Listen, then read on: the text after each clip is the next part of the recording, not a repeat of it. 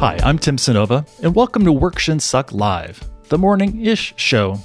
On today's episode, Lauren Ruffin and I are joined by Nina Simon. Nina is space maker and CEO at Of By For All, a nonprofit she founded to make civic and cultural organizations of, by, and for everyone. She's authored 2 best-selling books, The Participatory Museum and The Art of the Relevance, as well as hundreds of posts on the Museum 2.0 blog and on Medium. She also delivered 2 popular TEDx talks on opening up museums and deepening relevance. And, according to her Twitter bio, treehouses are also in her repertoire. Without further ado, Nina, welcome to the show. Thank you. It's great to be here. Fantastic. We definitely need to talk about treehouses at some point. I'm about to embark on my own journey in that realm. But first, how are you? How's your community doing? I'm doing okay. I'm here in Santa Cruz, California. I actually live in community. I live in a community of 20 folks in 7 little cabins off the grid in the mountains. So yes, we are stereotypical California hippies, and my family is safe, and my husband works in homelessness and housing. So both of us have felt called to step up, both as parents to our first grader who's now homeschooling, and also to our organizations. And I feel fortunate to be in this space and also to be working with a team in my work who are safe and healthy, and where we've been able to ensure that everybody has their jobs, has their salaries, has additional benefits at this time. And sort of more broadly, are there sort of recurring issues and themes that are happening in conversations with your Of By For members, colleagues right now? Oh, absolutely. So our organization works with cultural and civic organizations around the world. So just this Wednesday, we did a call with about 75 of our members in 12 different countries. And that's librarians, it's museum folks, it's theater folks, it's parks folks. And so around the world, we're hearing, and around these sectors, we're hearing organizations are closed. People obviously are struggling. A lot of layoffs are happening, a lot of stress and suffering, but also a lot of creativity and resilience. And I love one person who had actually just been laid off said to me, I'm feeling creative, I'm feeling hungry, and I'm curious about what comes next. And I've just been really stunned by the optimism and hope and possibility in this time. Great. So how do you typically introduce Of By For All and the work that y'all do? Yeah, so we really exist to equip organizations to live up to their greatest visions of equitable public value. So I feel like a lot of organizations before this crisis, but even more so now, have said, we want our theater to be a place that is really in communication and in community with everybody around us. We want our library to be a place that's not just a resource for some, but a resource for all. And our name really comes from the recognition that a lot of organizations have been pretty strong at working on new services, programs, marketing to be for communities, but have not necessarily gotten as strong at being representative of those diverse communities and being co-created by them. And so really what we do is create and share tools around building that sense of representation, that sense of co-creation, that sense of real ownership of these spaces so that they become kind of highest civic and creative value to their whole communities. And so concretely, what we do actually is we run a digital program called the Change Network, where organizations join for a minimum of a year to kind of go through a change process, moving towards closer relationship with their communities. So really learning about the communities around them, selecting communities to focus on, going out and listening and learning from folks in those communities, and then building authentic relationships to spur policy and programmatic change to make the organization more open, more relevant, more valued. We have an early question already for you that I think probably slides right in here. I'm curious about which type, size, discipline of organizations were early adopters of your work and which are coming around in this moment. The irony is that when we first started Of By For All, I had previously been the director of a museum that I was honored to take over really right at a point of crisis when it was just a week away from closing financially. And we radically reinvented it with our community. And when we started Of By For All, there was a conversation about, should we actually be working primarily with organizations that are in crisis? Is that a catalytic moment for reinvention? And particularly if you have a crisis of relevance, is it a catalytic moment to get curious about and get to know new communities? And we decided at the time, this was 2 years ago, it's too hard for us to find organizations that are in crisis. What's the Google ad for are you the ED of an organization that is about to or might have just closed? So we didn't go that path. And it's funny that now I've been really curious about who are the organizations that are newly open to reinvention. And I think there actually are some surprises of who that might be. So in direct answer to Andrew's question, from the beginning, we saw organizations that were not typical by sector, size, or type, or geography. We really saw it attitudinal in terms of who felt eager to either lead change or who felt like they were already on a journey towards equity, but wanted to double down on it, de-silo it, take it across their whole institution. Now we're getting curious about, are we going to see more organizations that are in that reinvention place? And even potentially, I think it's possible that some of the most historically conservative organizations, ones that we would have seen as very far from ready or eager to do the kind of work that we do, how many of them might quickly start to change their urgency and appetite for change. And I think there's a hugely optimistic part of me about that and also a hugely cynical part of me about it. So I'm really unsure what's going to happen. As you're thinking about leadership in crisis, the roles of leaders, wherever they find themselves in organizations, what's occupying your thoughts nowadays? Our work is so oriented towards communities. So one of the things that I've been hearing from leaders is a real curiosity and uncertainty about which communities are most important to engage with at this time. And so actually my colleague Raquel Thompson, our head of program, she offered this framework that has been really useful for me in saying there are three different kinds of communities we think about. There are the existing communities who we were engaging before the crisis. There are newly vulnerable communities because of the crisis. And then there also are the communities that we had been moving towards before the crisis, new communities of interest, maybe communities who had been disenfranchised or marginalized in our space previously, who we had started making efforts towards. And one thing I'm hearing from a lot of leaders is a lot of pressure to focus almost exclusively on their existing audiences, make sure that people know they still exist, pump out digital content. And I also hear from organizational leaders who are very community minded, a real desire to do more around vulnerable communities, but maybe not have the relationships yet, not sure what they can do.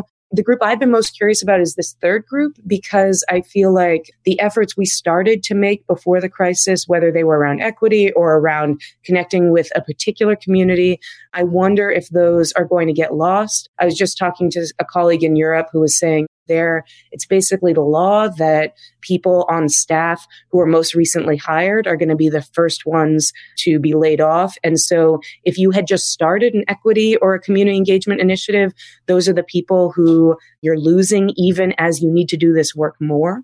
And so I think that as leaders, I guess I think about on the community side, how can you get clear with your board about how much resource allocation you're putting to these three different communities? What choices are you making based on it? Of course, I also feel, and I feel deeply as a leader myself, you've got to take care of your team and your own crew, both in terms of ensuring people feel safe and secure, but also that safety and security in salary and benefits and things like that allows them permission to be part of that creative thinking about what you might do for others.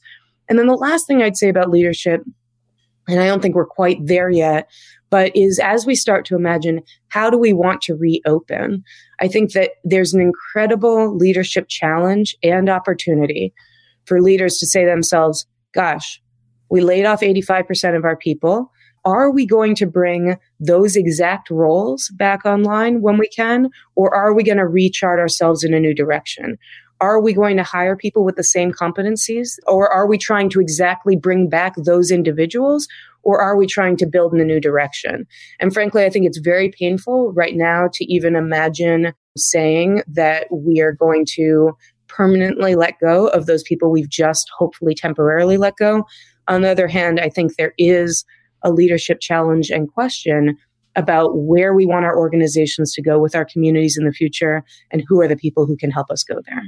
I want to ask you about Of By For All. You've set it up as a 100% remote organization. This was sort of in the DNA of the structure. Yeah. And so you've already set up systems and structures to connect as a distributed team. We often talk about how the tools are the easy thing, the relatively easy thing, Zoom and Slack and Google Docs. But the really challenging thing is what I think a lot of people are finding out now. Like, how do you connect as team members? How do you supervise teams when you can't see people? The classic, if I can't see someone, how do I know they're working? What have you found useful in your own work to connect as team members, as community, when you're distributed around the country, around the world? Yeah, so we're a staff of 6 in 4 different states and 3 different time zones. And I guess there are 2 things I'd say. One is that we chose this, which is very different than if it was foisted upon you. I used to run a museum with an open office, and there was nothing I love more than walking in, there being people everywhere, there being a just hubbub of activity. And I remember being super nervous when I moved to starting Of By For All, of like, oh, am I going to miss this? But I had time to prepare myself and to think about what that might look like. And so I just want to honor that there are so many people switching to this who did not choose it. And that usually, as y'all probably do as well, when you're hiring somebody for an all remote organization, one of the questions you usually ask is, how do you feel about working remote? Do you really want to do that? You know, it's considered a mode of work. It's not just going home to work. So I honor that this is different when you choose it. And one of the things that's different in that way, I've been interested hearing some of your other guests talk about how they're doing things like virtual happy hours with staffs during this time, trying to stay connected, water cooler time. We've actually gone the opposite direction because for us as all remote team, one of the things we've always valued so much individually is maximal flexibility and having a trust-based. One of the things that makes remote work for us is having a very trust-based approach to an expectation about that's not at all based on when are you working, but is based on what's on your docket, how are we accountable to each other, how do we know we're getting things done, how quickly are we responsive to each other. But we've never had a sense of we're all in the office together at the same time. So actually, when this crisis started, as we were each talking about what we needed, one of the things we realized is we all needed actually a lot more flexibility and permission about when we work so that people could take care of kids, take care of community, do service, other kinds of things.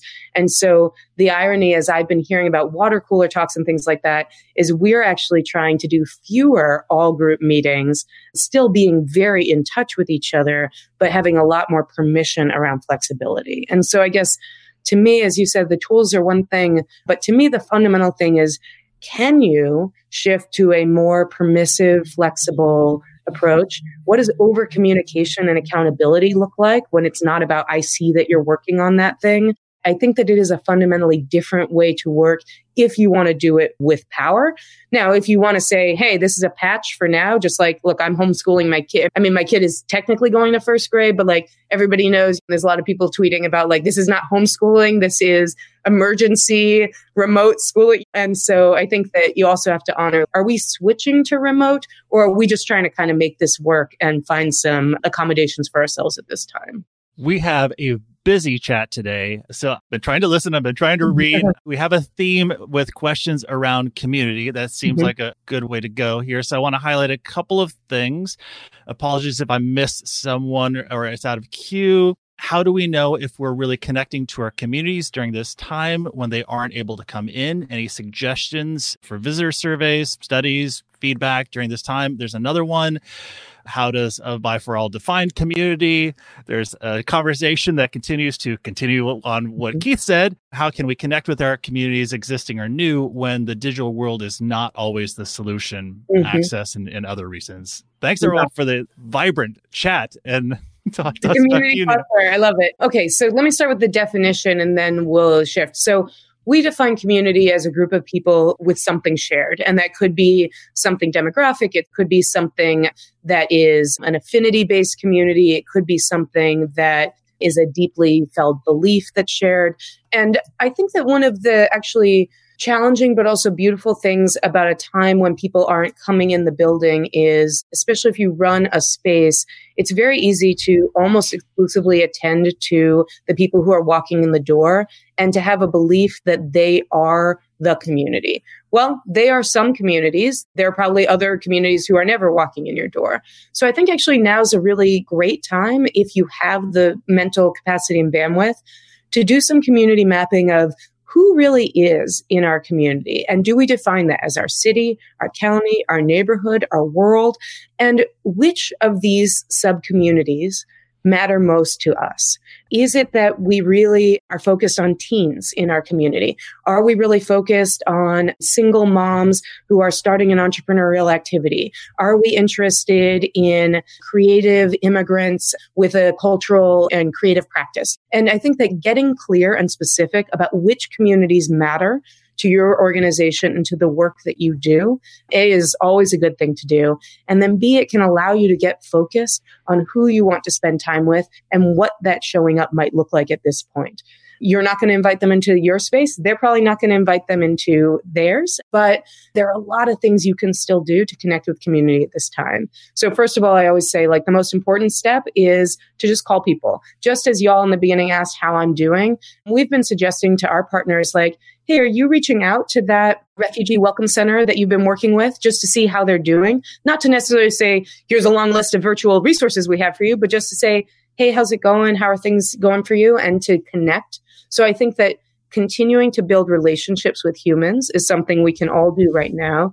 And then also getting clarity. Sometimes when the doors are closed is the easiest time to get clarity on, wait, who does come here and participate and who doesn't? And when we reopen these doors, who do we hope will be part of that? And how might we start to build relationships so that that could be possible? If you imagine being in a situation right now, I was talking to a guy yesterday who's in the midst of building an organization in Poland. It is never opened. It doesn't exist. And so he's still at that point of asking, who is this going to be for? Who am I building it with? And who will feel themselves reflected in this space? And I think that if any of us took this moment to say, if we were going to not just reopen, but reinvent, who does this organization exist to serve? And who should we be in relationship with now to figure out how we might do that together? And to this question that came up about how can we connect when the digital world is not always the solution? Absolutely. I've been talking to a lot of librarians who have been working for a long time with homebound folks around delivery and things like that. And I think there are some beautiful things happening that are in real space. I've seen institutions that are partnering with artists who they were already planning to commission, keeping that commission, but having it be something that is external to their building so people who are on walk see it as opposed to something internal. There's a museum we work with in the Netherlands that is commissioning artists to create and to work with people on these massively participatory comfort art projects where people are making things and sharing them. I think even these scavenger hunty things that are happening where people are putting objects in their windows and things like that. I think that there are many different forms of what touch looks like. And even the question of, if you're going for long walks right now, where are you walking? And is this an opportunity for you to walk literally into a neighborhood or a space in a safe way that may introduce you to new ways of expression, new forms of culture? And how do you start to break out of some of those previous patterns and use this as a kind of opening and an opportunity to do that? Awesome. Tim, do you want to take any more questions from the chat? Or? There are a number of comments. It's all great. Sorry, everyone. I've been trying to listen to Nina and read. This is why having a co-host is great. So I spent a lot of time in virtual space. I'm a VR aficionado. And touching on 2 points you made, one about sort of staff capabilities moving forward, because I think that's a real one. In particular, because I've been sort of the doomsday prophet around climate change, especially in the United States, everything's concentrated on the coast. And so I've been spending a lot of time thinking about how do we redefine spaces and how do we bring digital artists into the art sector during this time, in particular, since it looks like this is going to be the new normal for quite a while. And even if we do come out, poke our heads out again, I think we should probably get accustomed to a while of us going back indoors. It's a long-winded way of saying, for those organizations that are considering sort of a more permanent digital existence, are you seeing any organizations that are really thinking long-term about having to live online and having to do deep work online? Certainly do deep work online. I think that maybe since I'm such an in-person person, or rather somebody who used to run a physical space, a museum and a plaza that was built to be a gathering place, I think one thing I've been thinking about related to what you're saying is how are we designing to meet the moment of where people are at any given time? So both emotionally in terms of if we're feeling fear, where is comfort? But also if we are alone, how does engagement look different than, for example, when they relax it to a point where we can be in small groups? And so I think about, I'm Jewish, and in Judaism, right, you can go to a temple with maybe dozens, hundreds, thousands of people. You can have a chavurah group, which is a small group of people getting together to share community and share Judaism. And you can also pray alone and work with books or digital resources to do that. And I guess that I think about, probably if I were running a temple right now, I'd be going hard on digital, but I'd also be going hard on the chavurah layer, because I also assume that before people will want to come sit in the temple with everybody, as soon as social distancing lessens a little bit and people can get together in small groups, they're going to want to do that. And so what is the way that we support? And I think about all the evidence in the arts around over the last decades, increased creative expression outside of institutions, digital and otherwise. So how do we think about, yes, I'm curious how the orchestras will come back, but I'm also curious how many garage bands are going to be formed, how many knitting groups who right now are making mat are going to be sharing material, and then they're going to be getting together. So I think that this question of which spaces do we occupy with how many people at what time is going to be really interesting. Yeah. And which spaces become legitimate spaces now that haven't been in the past? What garage bands gain legitimacy? Yeah. I mean, I think that's really an interesting thought. And speaking of small groups, we were in our green room earlier. We were talking about shared leadership and sort of peacetime, wartime leaders, and wanted to kind of get us back into that conversation because I thought it was pretty juicy. Well, so there are two things with leadership I've really been thinking about right now. One is I became a museum director when I was a 29-year-old exhibit designer because there was a museum that was about to close. And I think the board was like, they were at a point where they were willing to take a risk. And we always used to say, what's the worst that could happen? We could close. It almost happened, And so there is a piece of me that's like, wow, how many new EDs are going to come out of this, who are going to be handed keys to crippled or closed organizations with a lot of leeway in what they might do. So I'm super curious about that. But then also to what you were saying, one of the things I think is weird during this time, and maybe not, I'm very curious about your perspective on it, is Tim mentioned my title is Space Maker and CEO. I use the word Space Maker really to remind myself that when I'm doing my job best, I'm making space for others to do their great work. It's not about the creative output I can do. But I do notice, and sharing power is a big value in our organization. And I notice that at times of crisis, people actually who used to really want to share power maybe just want somebody to tell them, hey, here's what's going on, or here's what's happening next. And so I'm so curious, since you're in a team of 4 co-leaders, whether you've also felt that impulse in this crisis of just like, could somebody just take charge? Or if it's felt like that is not something you want to do. No. No. We've talked about this. I can't actually imagine, because I've run organizations as the single executive director, the burden that is often placed on a leader, the isolation that often exists in the best of times. And now everyone's looking to you in a just uncertain environment with the world, with humanity, with the organization. And the incredible value and benefit to share this with 3 other people who fully get what's happening and can be there for each other and share this burden is invaluable. And we have different conversations, but the fact that we come together as a group of 4 people has been incredibly comforting and a great resource that, again, I'm glad we did this before we got to this point, because we had some time to figure it out. And it was not at all what we intended we're going to use this model for, but it's been hugely beneficial. I also think that we're fortunate that at least 2 of us are probably better wartime CEOs anyway. Pallavi and I are definitely just decisive. And Tim, I would probably put you as sort of, you have a foot in either camp, but I think that helps, that we can flip sort of the personality and the makeup of our leadership team internally when we need to. I think that really, really helps. That makes sense, because there are very few who are great, both peacetime and wartime. I've been slowly working on a new book in process, sort of about inclusive leadership. And I realized when this crisis started, wow, a lot of what I was writing about feels very challenged right now. And it just made me get more curious with my own team and myself about, okay, what does it mean to hold equity and inclusion really at all levels, including in a leadership level during a crisis? And how do we make sure that whatever our core values are, they're fully expressed in what we're doing? Well, unfortunately, we are approaching the sadness of the 30-minute mark. But Nina, before we close out, do you have anything that's sort of top of mind or anything you'd like to leave our listeners with?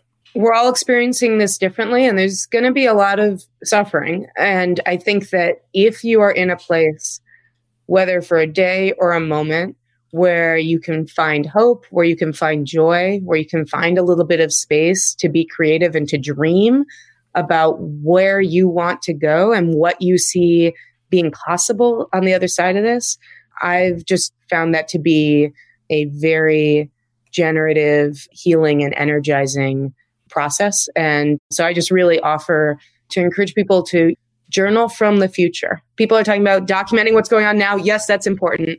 But I've been writing stories really inspired by the emergent strategy, Adrienne Maree Brown kind of idea about science fiction. How can you write stories about the futures you want to build out of this? Because a lot of people are talking about how the normal wasn't working. We don't want to go back to that. If we want to envision that we're going to go to something different, I think we have to start dreaming about what that is. And I've found when I have the time that doing that dreaming is a gift. Terrific. Nina, thank you so much for being on the show today. Thank you. Oh, it's been my total pleasure. Continue the Work Shouldn't Suck live adventure with us on our next episodes when we're joined by Aaron Dworkin, Javier Torres, Deborah Cullinan, Christy Bolingbrook, and Mara Walker. Miss us in the meantime? You can download more Work Shouldn't Suck episodes from your favorite podcasting platform of choice and rewatch Work Shouldn't Suck live episodes over on workshouldn'tsuck.co. If you've enjoyed the conversation or are just feeling generous today, please consider writing a review on iTunes so that others who might be interested in the topic can join the fun too. Give it a thumbs up or 5 stars or phone a friend, whatever your podcasting platform of choice offers. If you didn't enjoy this chat, please tell someone about it who you don't like as much. Until next time, thanks for listening.